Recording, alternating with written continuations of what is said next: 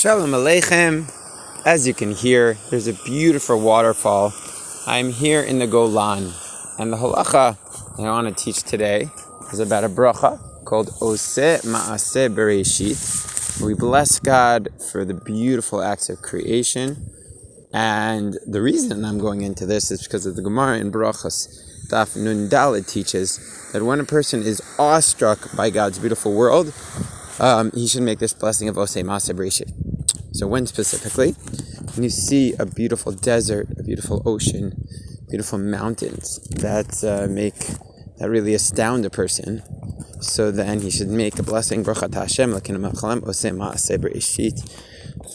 Wow, what a beautiful world.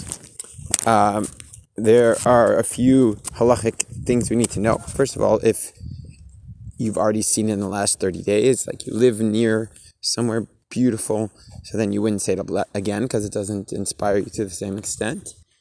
And second of all, there are some objective criteria as to what's considered a beautiful place or not. Here in the Pnei Halach actually goes through which mountains and which deserts are considered more astounding than the neighboring ones.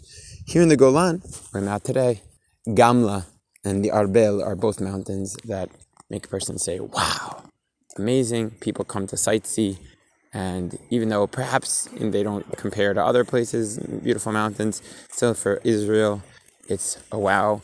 And so one would say a bracha, Oseh, maaseh, bereishit. There are other poskim that are more hesitant than the Pnei Halach, and they'll say it without Hashem's name.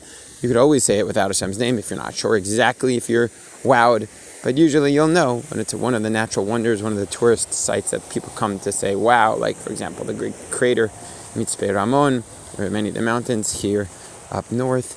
So one certainly can rely upon Rav Melamed, say the bracha, Oseh, maaseh, bereishit. And it's a wonderful thing to do when you're touring, for your tourists, to get them to connect their experience to Hashem, which is really the whole goal of berachot.